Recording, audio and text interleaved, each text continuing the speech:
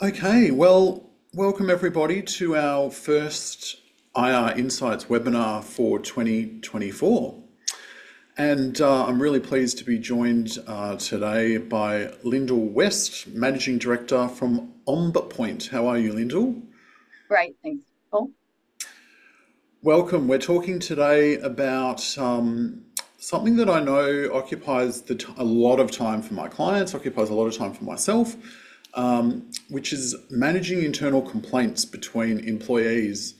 Now, I've just come out, literally 30 minutes ago, I've just come out of a Fair Work Commission conciliation conference where there were a lot of complaints and allegations of complaints being thrown around. So I don't know, Lyndall, if it's mortgage stress, interest rates, post-pandemic trauma, return to the office, but there's a lot of agro employees out there and a lot of complaints and disputation in the workforce. Workers' compensation claims are on the rise. Bullying allegations are on the rise according to statistics. Stress and burnout has risen to record rates. We're also seeing more workplace investigations into allegations and disputation. So getting this right, the management of complaints internally between colleagues, is really one of the most important things that our colleagues can do. So before we go through all of that, Lindell, and you're going to tell us about Ombpoint and how that can help our clients in this space, we will just go to this message. Nangamalari, I'm Auntie Manya, and on behalf of Dentons and everyone here today, I would like to recognise the stories, traditions and living cultures of the land on which we meet.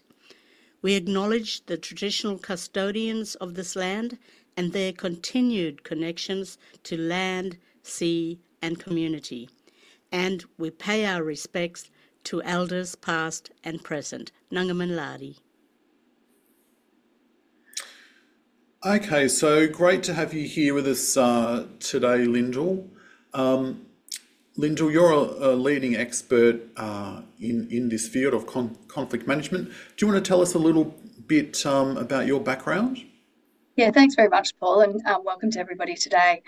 Look, my background is very much as a HR practitioner, or people and culture as it's now morphed to. I think we used to call it HR 25 years ago when I started doing this.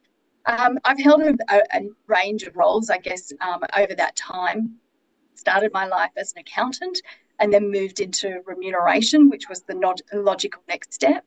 And then finally, I ended up in a global CHRO role, looking after a business that had was in 11 different countries. So I've had the sort of complexity of multi-jurisdictions and so forth. But I guess what I've observed over that time and over that career has been that often you end up with situations where if two people had had a sensible conversation 6 months ago, you wouldn't have the sort of issues that you're dealing with at that time.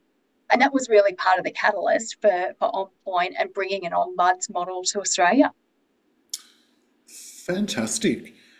Yeah, great background. And I think when we discussed this sort of concept originally, I was really interested to understand how complaints develop in the workplace, how they escalate, and how internally within our clients' own businesses, the emotion and the anger can be taken out. Now, we obviously, as an employment lawyer, I see disputes and complaints that can't be resolved, and we see the worst kinds of disputes that end up often in litigation. But understandably, employers want to resolve that. So I was really curious to hear about your business and how that might be able to assist. Now, we do have a Q&A box, of course, as you would know, and feel free to lodge your questions as we go through the presentation, and we'll probably answer them at the end. We've got over 200 people listening today, so no doubt there will be a range of different questions. If we can't answer them all, we will most likely write to you all individually after the webinar. Should say as well, the webinar is recorded, so you'll be sent a copy, and it's also available on Apple Podcast and Spotify. So we'll cover what is an ombuds and how are they used, what are the main conflict trends you're seeing, Lindall, how does the service work, and how can the service be used in various different ways to benefit HR departments. So going to the first question, Lindall, and I've sort of not really heard of the term ombudsman. We're all familiar with the Fair Work Ombudsman, but what is an ombuds and how are they used?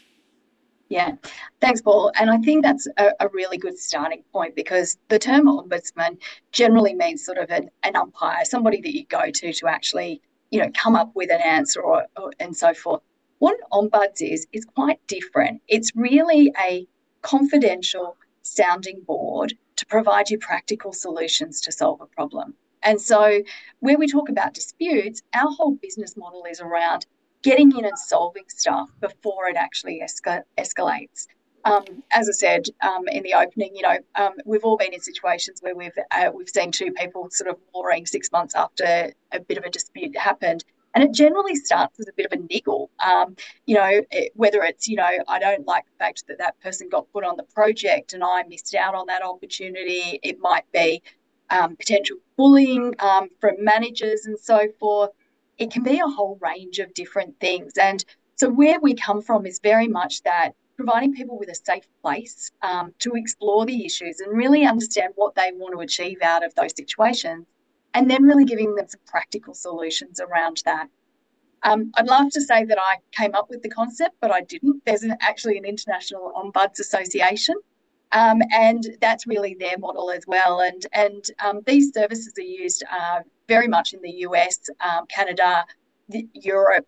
And what they've found over time is that these services can really reduce the number of formal complaints, because if you can actually get in and give people a different perspective, you can give people different angles, and you can give them practical skills, you can often resolve these issues before they get to your desk, Paul. Yeah, well, of course, I love resolving people's disputes, but often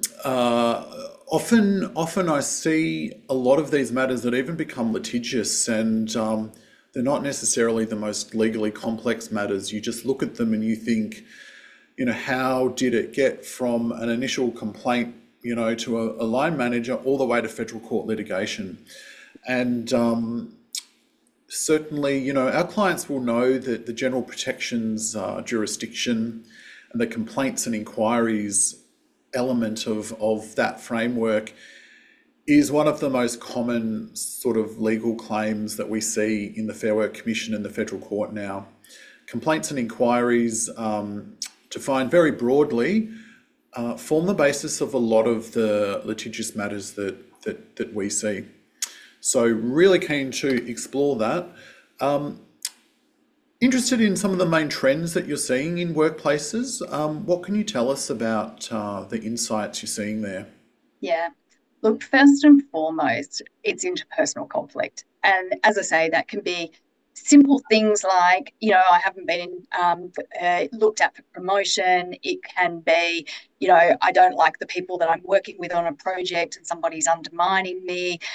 It can be a whole range of really small things, but it impacts individuals, and it impacts not only their work performance, but also their mental health and so forth. So again, when I sort of think back to sort of research, Black Dog Institute did something back in 2021, and it showed that the key indicators of mental health issues in the workplace were things like workplace conflict, bullying and harassment, and they're the things that we see the most of throughout the clients that we work with, and the issues that people bring to us.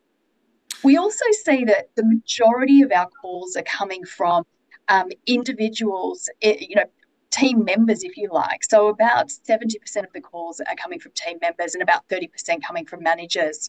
And I think that's been also reflective of the shift that we've seen in people and culture departments, because, I've done it to my teams, and I've seen it be part of teams that have done this, which is need to be more strategic. You need to look at the trends. You need to look at the opportunities for systemic change.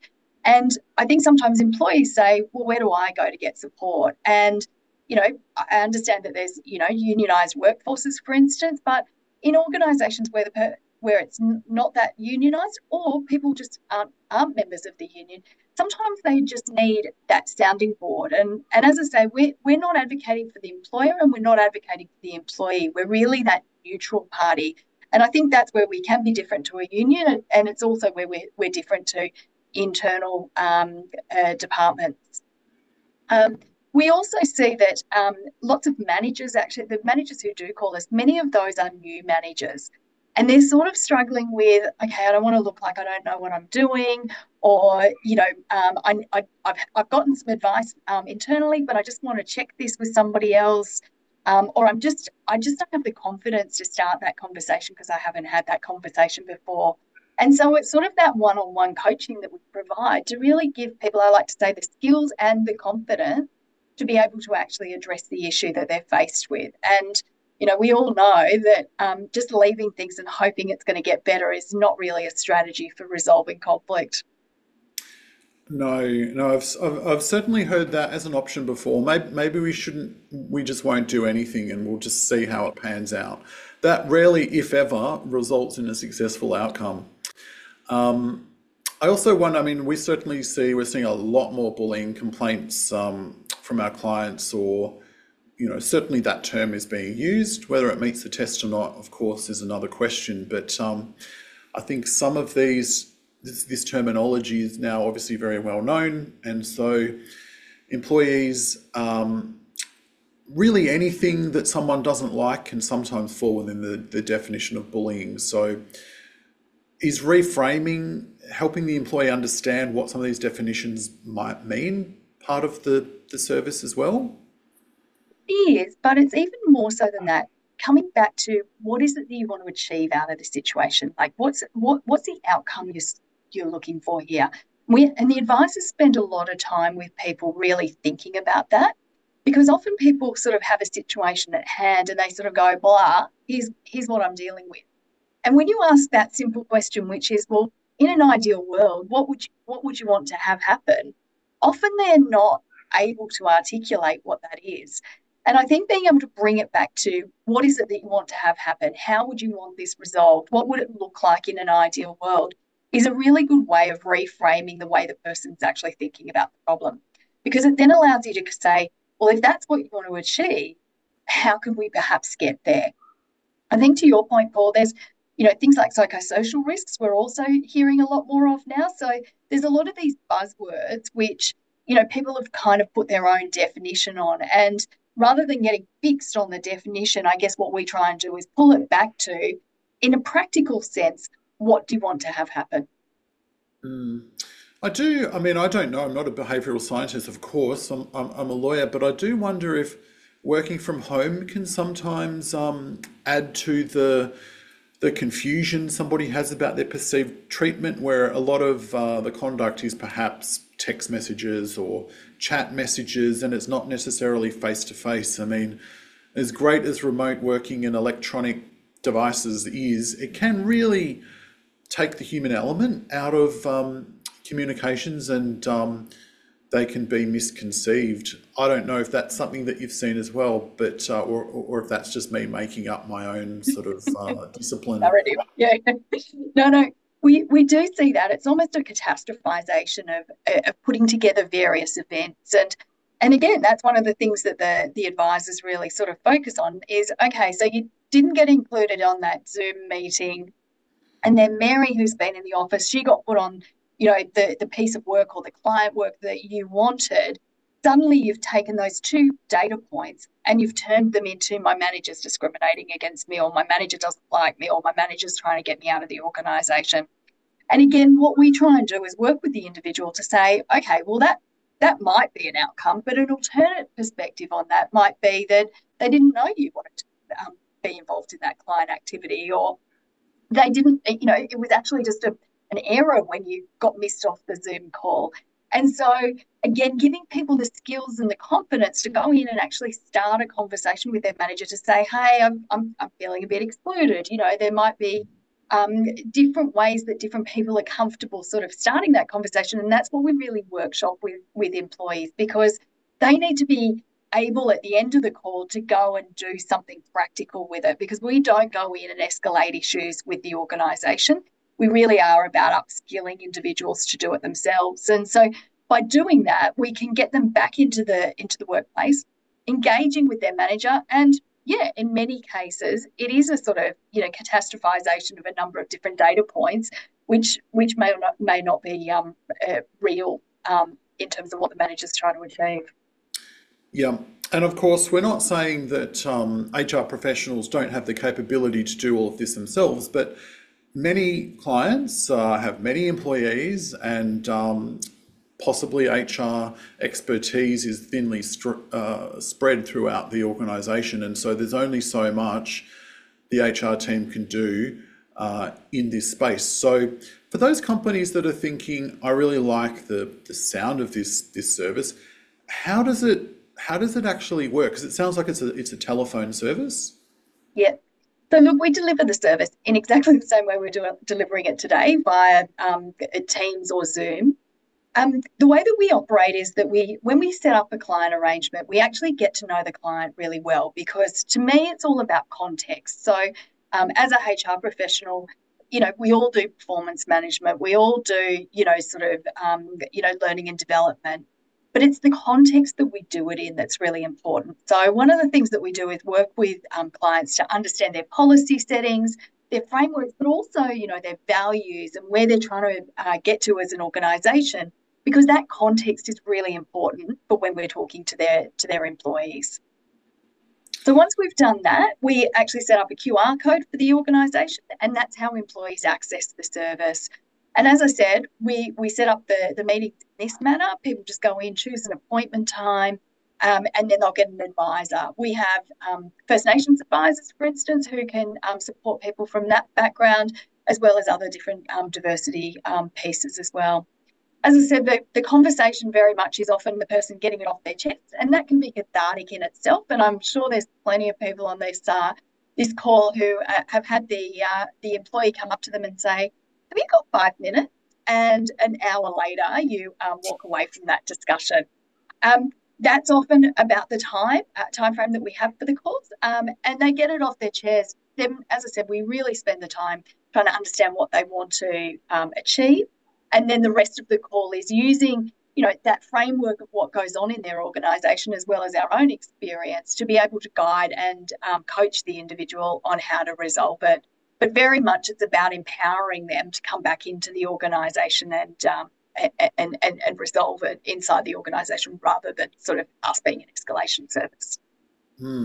So it sounds quite proactive. So it sounds a little bit like employee assistance program, but with qualified advisors that can be proactive and help the person work through a problem, maybe, rather than just listen, just be a sounding board. Absolutely. And look, I see our service as being very much complementary to EAP. I think EAP has an incredible place in every organisation, but what we provide is somewhat different. I think, I often use the example, which is, if you're feeling anxious and you can't eat and you can't sleep, and it's because your workload is out of control, you absolutely need to contact EAP to be able to deal with the anxiety and the can't eat and can't sleep. But you really need someone who can work through the fundamental issue, which is, how do I address the workload? And that's where we really come in to support people. And so I think it's about 40% of our callers, we actually refer those individuals to their EAP line as well. So that's one of the things that we track for organisations, so that they're also aware of that. But I think it is a two-pronged approach. It's not a singular approach in these issues. You need to deal with, the consequences of what's going on, i.e. the anxiety or the not eating or not sleeping. But fundamentally, nothing's going to change unless you address the underlying issue, and that's where we really see our role. So if I'm an HR director, I'm probably thinking, well, firstly, this sounds really good, and this is going to take some workload off my team, which is really time consuming. But maybe there's a sense of a loss of control over what employees are saying to essentially an external provider. How do you, is it confidential? So if HR say, we want to know who's calling you, what they're talking about, how does that work? And how do the advisors understand perhaps, the framework of the business or their cultural values and their policies, so that is advice, I guess what I'm saying is advice sort of customized to the values of the company, or is it more generic?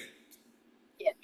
Look, great question. So I think the first thing I'd say is what it does is takes the workload around those can I have 5-minute conversations that turn into an hour, and take your business partners away from being strategic and driving business outcomes.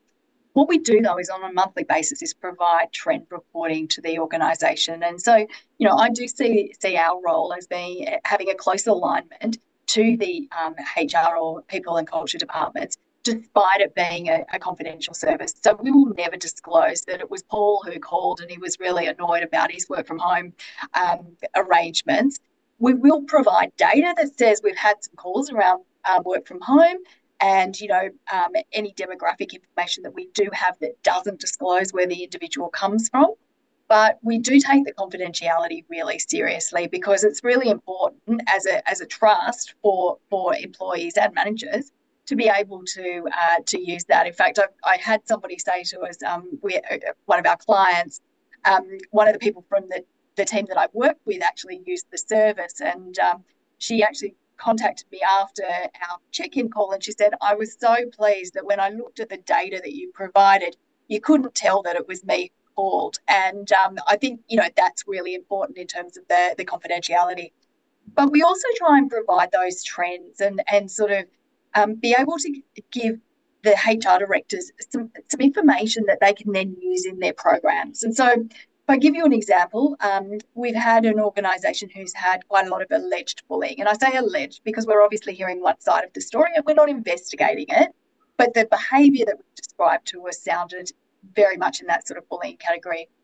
What we found was that the majority of the people who were calling us, I think bar one, were from culturally and linguistically diverse backgrounds. They'd had extensive experience outside of Australia prior to joining this organisation, but something about the language, something about the cultural piece was sort of, drawing them into these situations, or managers were responding in that way. And so what we were able to do was take that insight for that organisation and give it to the HR director, who's now incorporated it into their race action plan, into their leadership programs, etc. And so from my way of thinking, having spent most of my career, as you can see, on the other side of the desk, it's really about getting those trends, really about getting those sort of data points to be able to do something in a systemic way, rather than kind of working through each individual issue. And look, if there's an issue that's serious enough, or it's something that should be escalated, that is our advice, our support to the individual, to say, this is how I think you should take it forward in your organisation. This is where it would go to. This is what will happen next. And giving them clarity on that, the next steps, can actually just give them assurance that they feel confident to go back in and deal with the situation. So I think, as I say, we're not an escalation service. We don't breach confidentiality under any circumstances. And so therefore it is very much about upskilling people to be able to deal with the issues at hand in the organisation at that time. And I guess a little bit like my work, probably your biggest successes are things that no one ever hears about, and maybe the company never hears about, because your advisors are able to resolve the issue directly with the employee and it doesn't go any further internally. Yeah.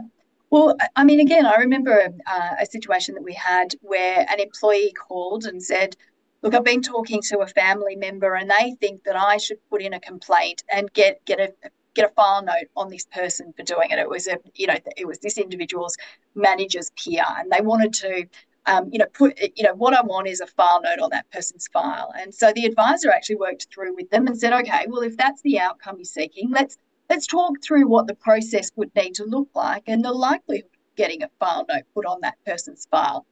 And when the advisor had kind of worked through that, and again, using that organisation's policies as the framework for discussing it, the individual came back and went, oh, I don't think that's what I want to do. And so then the advisor was able to come back and say, okay, well, let's start at the beginning. What are some of the more informal options that you could take? And the great part about this particular instance was the individual actually went back to their organisation and said, I called Ombpoint and this is what they provided me the advice on. And where the employee landed was that they actually went and had a conversation with their manager and said that they'd felt uncomfortable. They weren't going to do anything about it on this occasion, but they just wanted to let their manager know. And that was enough of a resolution for them. Where when they'd started the call, they'd actually started with, I want a file note put on this person's file for this incident. Interesting.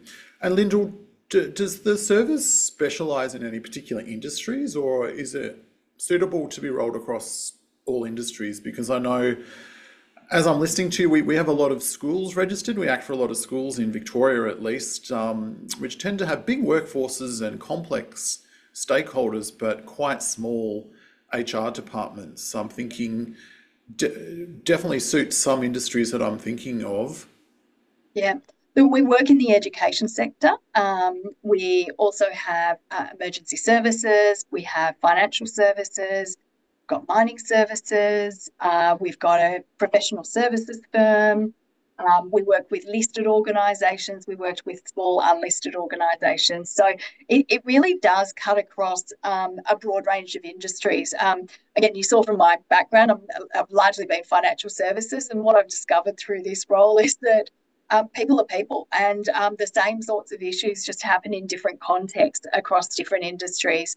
My advisors, however, have got broader industry experience than I do, and they're able to draw on that experience to provide those customised solutions using the organisation's frameworks and policies, but then really listening to individuals and hearing what's going on. Often that's some of the feedback that we get from people who've used the service is they say, it's just nice to have someone who's just listened to me. And whilst I appreciate that, all of us in people and culture functions do that, I think it's just it's perceived differently, and it is different when that's your only role is to sit there and listen, as opposed to sitting there listening and thinking, what's going to happen next? What mitigation? Do I need to call Paul?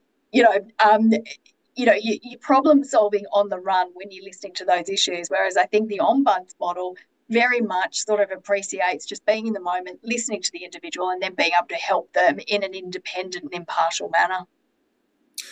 Yeah, it's the independence, isn't it? I'm sure, HR professionals are offended when an employee says, well, I'm not talking to you because you're not independent. You're aligned to the CEO or whoever it might be. But that does sometimes prevent the resolution of complaints, this perception that, HR will always be doing the bidding of the senior management team, which can be an impediment to the resolution of, or early resolution of complaints. Yeah. And look, again, when I come back to the comment I made earlier, which is, sometimes employees will be looking at a situation and they'll realise that the HR business partner, for instance, has been talking to their manager. Now, they might have been talking about what they did on the weekend, but if there's something going on for the employee, they may actually think, I don't know that I can go and speak to the HR business partner because actually they've already been talking to my manager about that issue. Again, it's perception as much as it is reality. So this just gives them somewhere independent. And I like to say that we replaced, the conversations at the pub on a Friday night where people go and say, hey, let me tell you about what's happened to me this week, which I don't think are that productive generally, because you're usually getting in the way of the next round. This is really somewhere that's got the policy framework, got the experience, and is completely independent to the situation. And I guess no agenda, which is Yes. you've got to be careful who you complain to. I think sometimes in the workplace, as many people have a multitude of different agendas. Humans being humans. Not asking you to give away, trade secrets, but what can you tell us about the insights around what works and what doesn't work in terms of resolving workplace complaints and disputes? Yeah. Look, I think the first thing that we're very conscious of is when we're talking to an employee, be them an employer or a manager, we're hearing one side of the story. And I've no doubt that every single person on this call is thinking, sometimes I've heard one side of the story and it sounded terrible. And then when I heard the other side, it wasn't so bad after all. So we are really cognizant of that. We also ask a lot of probing questions. Often you'll have a situation where somebody will sort of give you half the story, and then 10 minutes before the end of the call, they say, "Oh, and then I've also got this letter." And then they sort of show you the letter, and it's a, show cause letter, or it's a, performance management final warning. And you're like, "Oh, okay, let's just, bring that back a bit." So I think it's really important to recognize it is one side of the story. And so our advisors never talk in absolutes. They're never sort of saying, well, this is right, this is wrong, this is how the process should be, and your employer's got it wrong. We always do it in terms of giving them tools to ask further questions. And as we all know, by asking questions, you can actually elicit a lot more information. You can actually have much more productive conversations. So I think that's one thing that the advisors do really, really well and really helps individuals. I think the other thing that we're able to do is often pick up on language. And again, seems really subtle, but for any of you who have been coaches or do coaching, it can be one of those impediments to stopping a conversation. So again, I sort of recall a situation where it was in the education sector, Paul, so this will probably resonate for you, but the individual was saying, so I told her she was wrong, and then I went on to say blah, blah, and blah. And the advisor was able to say, can we just take that back a step? When somebody tells you you're wrong, how do you react to that? Because, this individual was concerned about the reaction they were getting from the person. And so, again, being able to sort of flip things around, get people to take a different perspective on it can be really, really important. And just giving them an alternate way to think about it. The other thing that we often can do is provide different solutions that they haven't thought about. So, I again recall one of our cases where the employee had been overlooked for a promotion and somebody else had been appointed. And this employee wanted the person who'd been appointed to be, I think, unappointed. I don't know that that's a term, but wanted them to be unappointed, and that this person to be appointed instead. And again, the consultant was able to sort of talk to them just around, is that really a viable outcome? And what would the environment be like? Even if that could happen, what would the environment be like when the manager has not actually chosen you for that role? And so, again, being able to get people to think about things more broadly is really, really important. And I think one of the things that we do really well. Yeah, look, one of the personality types that comes up, certainly in a litigation perspective, what the employee personality type is the sort of person who, and my team that are listening to this will be laughing knowing, all the people I'm talking about, but the personality type that just, everyone else is the problem, not them. The perfect employee, everyone else is to blame for everything that's happened to them. These are the people that will accept nothing other than sort of unequivocal vindication. These are the people that we can't, mediations don't work, investigations don't work. These are the people that end up suing their employers and not giving up, and they won't even accept money. These are really, really difficult personalities, and sometimes there's a mental health issue there. Do you come up against those sorts of individuals, and do you feel the service can work with somebody like that, or are they likely to simply complain about your service or simply listen but not engage? Look, we do come across that, and I'm not going to sit here and suggest that we're miracle workers. So to your point, Paul, there are certain people who are like that.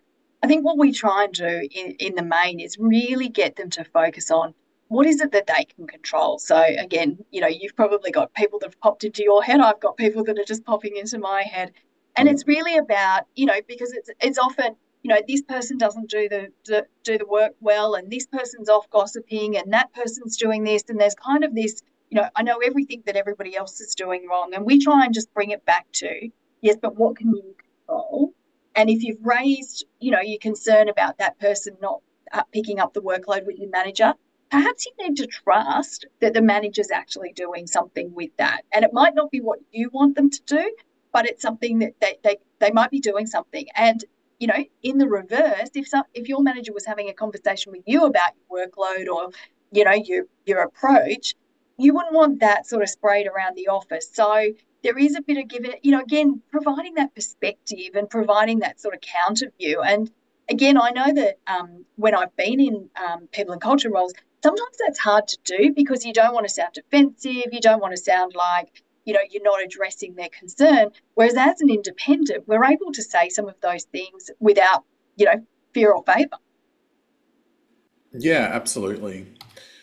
Okay, moving on to the capability question. How does the service help build organisational capability for its users? Yeah. Look, I've touched on this a bit today, so I won't sort of labour the point. But as I said, it's really about building skills and confidence to address these issues. So, again, if I sort of think back to, there was one caller that we had who started with a discussion about how they were being discriminated against by their manager. And as the advisor sort of unpacked the conversation, they reached that conclusion because they had a particular area of expertise and they hadn't been asked to participate on a current project that required that expertise. And so as the advisor sort of started to unpack it, it wasn't clear that the manager even was aware of this expertise. And as I said, the person had just sort of gotten to the point where they thought they were being discriminated on because they hadn't been asked. So then the advisor sort of worked with them to say, okay, so do you feel comfortable during the Teams meeting to put up your hand and say, hey, I've had some experience doing that particular thing? And the individual was like, no, I wouldn't feel comfortable in that environment doing it. So the advisor then said, well, do you think you'd feel comfortable actually dropping the manager a note during the conversation so it's fresh to say, look, I've got some experience there. Can I talk to you about that afterwards? And the individual was like, yeah, that would work for me. And so, as I say, this is just a good example of getting people to do things differently to actually, get an outcome that they're looking for. So, I do like to say to people, we don't sell brain surgery. Most of what works in this space is quite simple solutions, but often people are so engrossed in the emotion of it all that it's really hard for them to sort of step back and be able to say, how do I actually address this? So that's just a simple example, I guess, of doing it. As I've said a few times, we don't raise these issues. We're not an escalation point to the organisation. We obviously provide the trends, and we're very much about helping the organisation to understand any systemic issues. But what we want to do is really build those skills so that people can solve for that particular issue. And when something else happens down the track, because it will, they've actually got a skill set to be able to think about it again. Or they can come back for another visit, but it is very much about getting them to learn to think differently as well. Interesting. Okay, moving on. Oh, I think my slide's stuck there. Oh, here it is. So interested in the one side of the story type situation. You're only hearing one side of the story. So how do you feel that influences the advice the advisors are able to give? Yeah, I think coming back to the point, which is, it's not absolute. We know that there's always going to be two sides to the story, and there's probably pieces of information that the employee's not telling us, or the manager's not telling us for that matter, as we go through the situation. And look, we have had situations where we've actually had multiple callers from the same team call us. And again, what we do is we separate the people who are the advisors who are providing that support, so that it is very much independent and it is very much impartial for the individual who's calling. As I said, what we often do is give them a selection of different things that they could try and resolve the issue, rather than being sort of, this is the way that it should happen, or, that's terrible. We never do anything in terms of absolutes with the individual. Often we'll get things, there's one particular organisation that we support who have actually embedded us into their formal investigation and performance management process. So when they put out a letter of allegations, they will actually say, you can call EAP psychological support, which, probably everybody on this call does. But they also say if you need support around the process, Ombpoint is available for you. Now, clearly, we don't go in there and say, okay, well, this is how you manage this particular investigation. But what you find is that for a lot of these people, it's the first time that they've been through an investigation. Secondly, they don't know what the process looks like. And so we do come across people who are like, I haven't heard from my employer for 3 weeks and it's completely unacceptable and I've drafted this note and it's a barrage, right? And again, the advisor often will say, okay, so what are you trying to achieve with that note? What do you want to get out of that? And it might be, well, I need an answer. Okay, so do you reckon that note is going to get you an answer? And what sort of answer is it going to get you? So, you're already, facing bullying allegations and you've just done a note that's got that same tone to it with the organisation. So, again, providing that coaching, sounding board, still getting to the outcome. If you haven't heard for 3 weeks, you might want to follow up and you might want to know where things are at. But you want to do it in a way that's actually going to progress your cause rather than actually set it back. So that's where the advisors really, really help to support people. And often they can also provide a difference of view. So again, when you're in an organisation, if you're handling an investigation, you're often sitting there thinking, well, I can't tell the person that we can't progress the investigation because the other person's off sick, or it'll give away sort of who it is, and there's a whole lot of machinations that go into that. As an independent, we don't know that. We don't know whether it's been held up for 3 weeks because of the other person being sick, or somebody not being available, or whatever it might be. But we can offer those as potential reasons why an investigation might be taking 3 weeks, and that the individual shouldn't necessarily infer that it taking 3 weeks is necessarily a negative. And so again, being independent to it doesn't compromise us, like I've certainly found in the past where I've had small HR teams, kind of trying to be the support person as well as the investigator. Yeah, that sounds really helpful. So, got to ask the question: Should HR departments be worried that the service will take their jobs? Look, if you think your job is to be the agony aunt in the office and listen to every conversation that goes on, yeah, probably.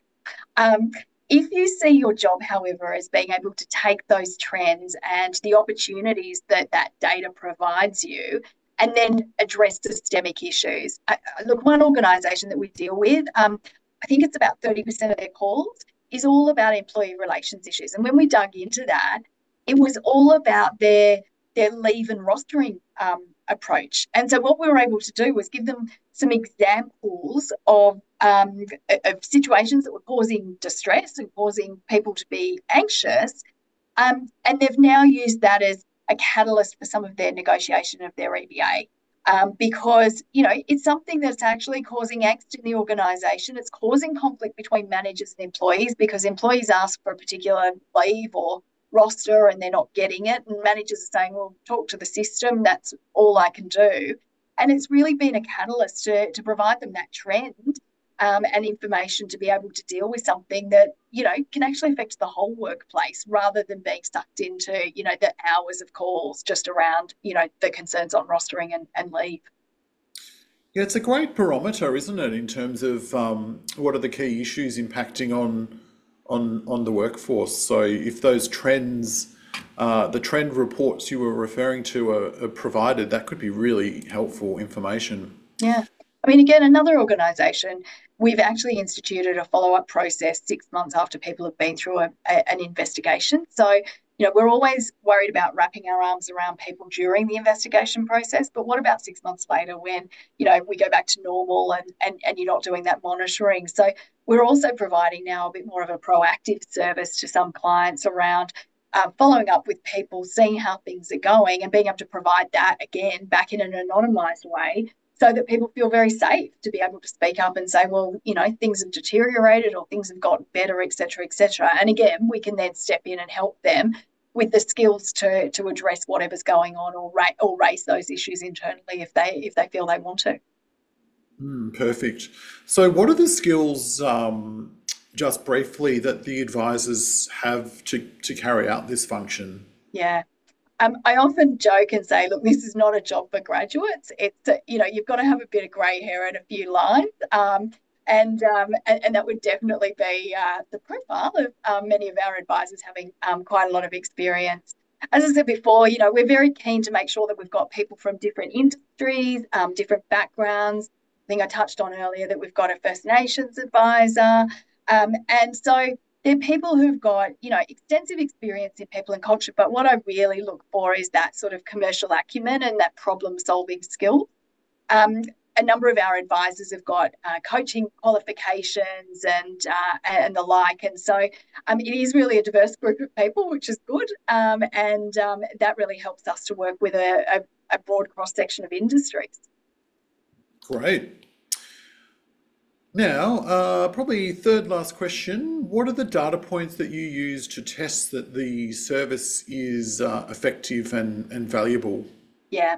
So look, as I mentioned, we do the proactive follow-up for some organisations. So that's one way we do it.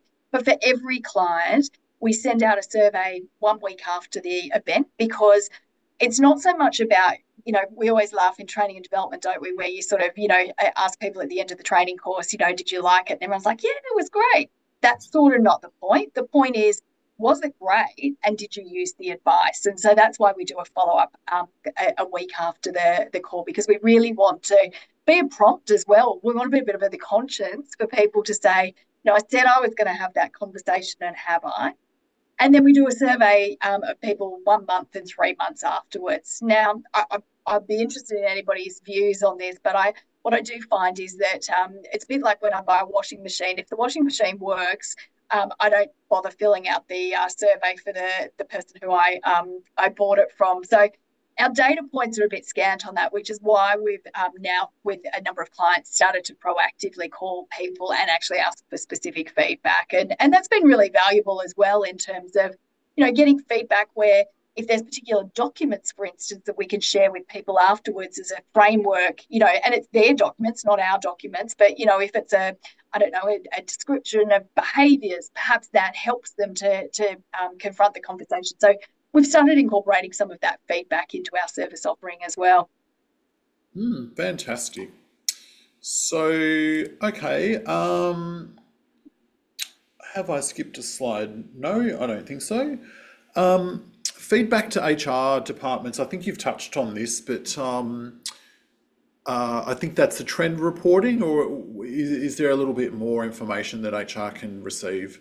Well, it's definitely the trend reporting. And as I said, on a monthly basis with our clients, we go through the calls, obviously not the calls, but what's happened in that month, what we've seen. One of the things that we've definitely found is that, it's one of those services that you don't need until you need it. So we spend a lot of time with clients with what we call activations. So keeping it top of mind for individuals. So, at the moment we're doing a bit of an activation around New Year's resolutions. Was there a relationship you were having trouble with in 2023? Don't sit on it in 2024. Get some proactive advice early and address it. So that's probably a good example of one of the activations that we do. We also do things around performance management time for organisations, whether it's a manager preparing for their performance reviews, or whether it's an employee preparing for their performance review and thinking about how they want to frame up their feedback. So the sorts of issues that we deal with are quite varied across the spectrum.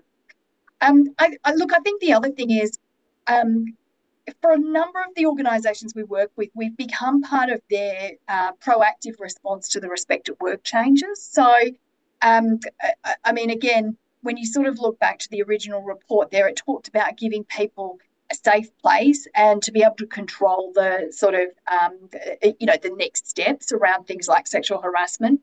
And again, this is where I see us, providing that extra service to HR departments. Again, if I put my old hat back on, if somebody came and said to me, look, Jim's been touching me in the photocopier room, I'd have no choice but to deal with it, right? I can't sit in front of the board in 6 months' time and say, oh, yeah, I sort of knew about that, but I just kind of let it go. Whereas what people can do with Ombpoint is come to us and say, look, Jim's touching me. What are my options? And we can work through all of those options with them.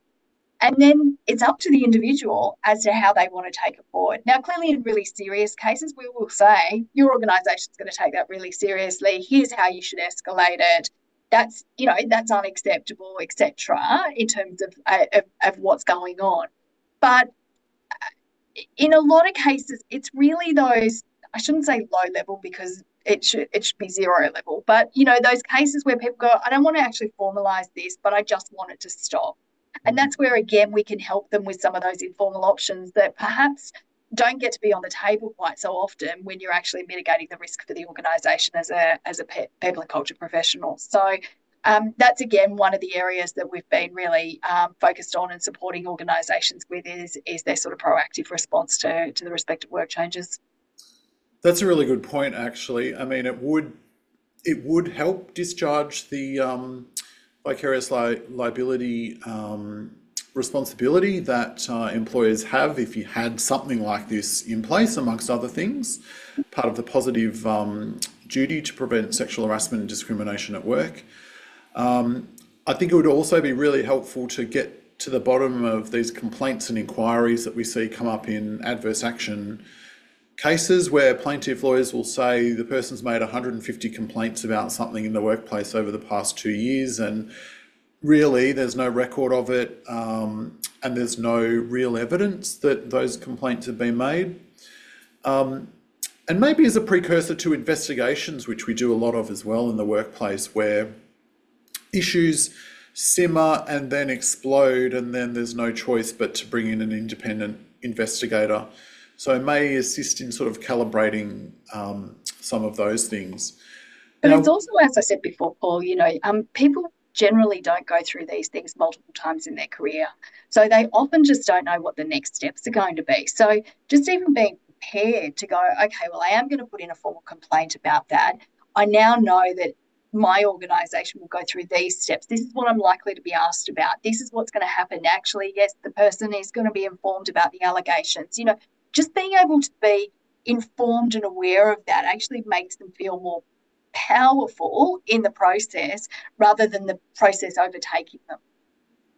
Yeah, absolutely. Now, a important question for my purposes, for the lawyers that as a last resort have to defend litigation where these complaints and disputes are not resolved. Maybe the person is dismissed lawfully or otherwise, and litigation becomes relevant. How can you tell me what evidence can be subpoenaed, for example, from the service, or can advisors be compelled to give evidence about what was said to them or advice that was given? I see this as an interesting overlap with obviously much more adversarial process. Yeah. Hopefully it doesn't happen very often. I'm just touching wood at the moment. So yeah, we haven't had that. Look, a couple of things. When we deal with individuals, we're very explicit right up front at the beginning of the call. We say, this is confidential and none of this will be taken back to your organisation. So to your point, Paul, around people saying, I raised this with Ombpoint 17 times and nothing got done, we're really explicit about that up front. The second thing is that, look, if you wanted to subpoena our records, we could be subpoenaed, right? We're not doctors, so, you can get the records. The reality, however, is that the notes that the advisors take are very scant. They're enough detail so that if the individual came back again, we don't have to say, Paul, tell us your story again and tell us what happened, right? So it's quite small detail, but just enough so that we kind of go, oh, that's right, Paul was calling about his work from home issue and, etc. It's also not, as I say, definitive in terms of saying, oh, it was a bullying issue. He called about alleged bullying. He's, that sort of stuff. So that it's very much like we're hearing one side of the story. So we can do that. But most of our notes are actually focused on what we suggest the actions are, because ultimately, if we come back for a second call or a third call or even beyond that, what we're really going to be focusing on is, okay, so did you try the X, Y, and Z that we said to you? And so that's where our notes really focus. So whilst obviously we can't sort of opt out of being subpoenaed, I suspect that both, the employer and the employee, if they subpoenaed their notes, would be pretty disappointed in terms of the content of them, in terms of helping their case, because that's not really where we're coming from. We're really around what are the practical skills you can take to actually address this issue. Yeah, got it. Okay, so we have reached our time. I might just take one question here, though, before you go, Lindall, and that is, how does the Ombuds model differ to conflict coaching? Yeah, look, so we use some of the same principles around as conflict coaching, but often even things like mediation and so forth tend to end up being, it almost escalates in a sense. I've had it in the past where people are like, well, we need a mediator. So you've gone beyond the two people being able to actually just have a conversation. And ultimately, in my mind, that's really the skill set that you're looking for. So, I think, conflict coaching, in the sense of the skills that you use, are very similar to what our advisors use, but where it then ends up looking more like a mediation and so forth, you've already taken it up the sort of escalation path there, to some degree. Now, obviously, mediation can help de-escalate it, as can, potentially litigation, etc. But in my mind, it's really about trying to get in before we get to those points and have people, act like adults and resolve issues at the lowest level that you can. For Hopefully sure. that answers the question. Yeah. Yes. Well, as we're seeing more and more complaints and people are more familiar with their rights in the workplace, we have new laws for workplace delegates who are union members to raise more disputes and with union members and non-members. Services like this are just another plank in the HR suite of solutions that will be important to avoid matters ending up on my lap, really, being usually the last solution in the process, which is mediation or conciliation or litigation. So, Lindall, and I should have said at the start that Dentons has no affiliation with the Ombuds service, and we're not getting any bonuses for people that might use your service. We just think it's a really useful component in the broader HR suite of solutions. So I wanted to share it with our listeners. If employers want to contact you, Lindall, about this, they can do that on the details on the slide? Yeah, absolutely. I'd love to hear from people. And even if you've just got an interest in learning more about it, or speaking about some of the challenges you might be facing and whether it's right, as you rightly said, Paul, it's not a panacea for everything, but it is a plank in your broader suite of solutions to try and address these things in an early way. And I'm certainly not trying to make any employment lawyers redundant, but I think it's for all of our benefit if we can resolve these things and get people to get back to work and being productive, rather than having that those underlying issues there, or simmering away for years to come. Absolutely. Well, Lindall West, thanks so much for joining us today on our first webinar for the year, and it's been great to listen to your insights. Please do contact Lindall if you want more information. To listen to our other past webinars, you can do so on Apple Podcast and Spotify, and we've got another one coming up at the end of February on background checks for employees. For those of you who have accidentally employed somebody that you shouldn't have, and perhaps the person's not been honest with their background, how can you do pre-employment checks lawfully, obviously, on people? And how do you dismiss someone once you find out that perhaps they have a past history that doesn't sit with the organisation's values? So we look forward to pairing up with RSM, Forensic Accountants, for that one next month. Thanks a lot, everybody, and have a great week.